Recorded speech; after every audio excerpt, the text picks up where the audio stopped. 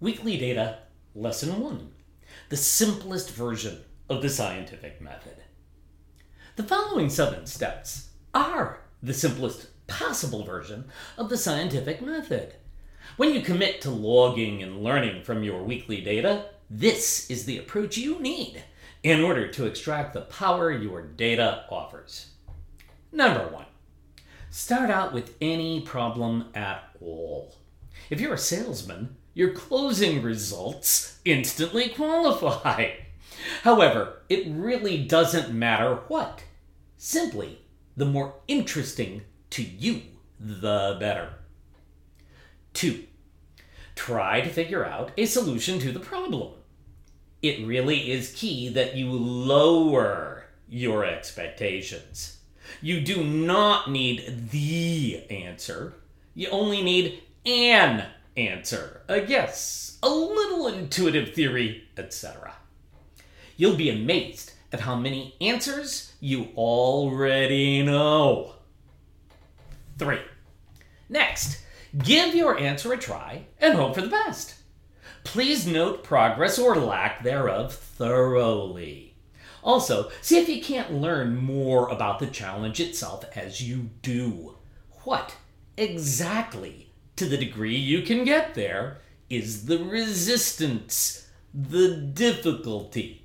What makes this problem hard to solve? You want to draw closer and closer to that with every attempt at solution. 4, if you solve the problem, keep doing whatever you did the way you did it every time the problem comes up.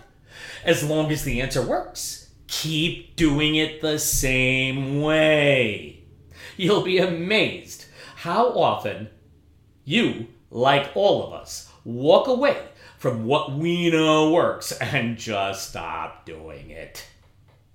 5, but if sometime you discover your answer doesn't work so well anymore, then try something different to solve the problem.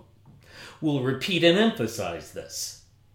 Closed minds make no scientific progress. Readiness for change and experimentation and new learning is the heart and soul of our method. 6, that last step above, step 5, is exactly what you do for any answer you ever try that just doesn't get the job done, or even just doesn't get the job done as well as you'd like. There is a faith inside the method that looks like this: all problems can be solved. No, this faith is not always true, but it is, and very definitely, the exact correct starting point. If you find an unsolvable problem, be ready to prove it. And even then, be ready to be wrong. It is the readiness to try something new and close to 100% positive expectation of finding a new solution that most essentially defines the very spirit of the scientific method. 7, last, whenever any answer doesn't work, make sure you learn a little bit more about the problem so that the next answer you try has a bit better odds. Much more on that in our next lesson. Well, that's it. Not too bad, eh?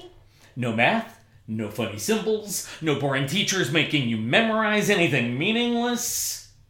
I'd like to take credit for all that, but the power of that method was documented by a great thinker named Sir Karl Popper.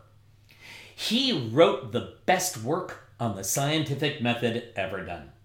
His easiest book on the subject is a collection of essays called, appropriately, All Life is Problem Solving.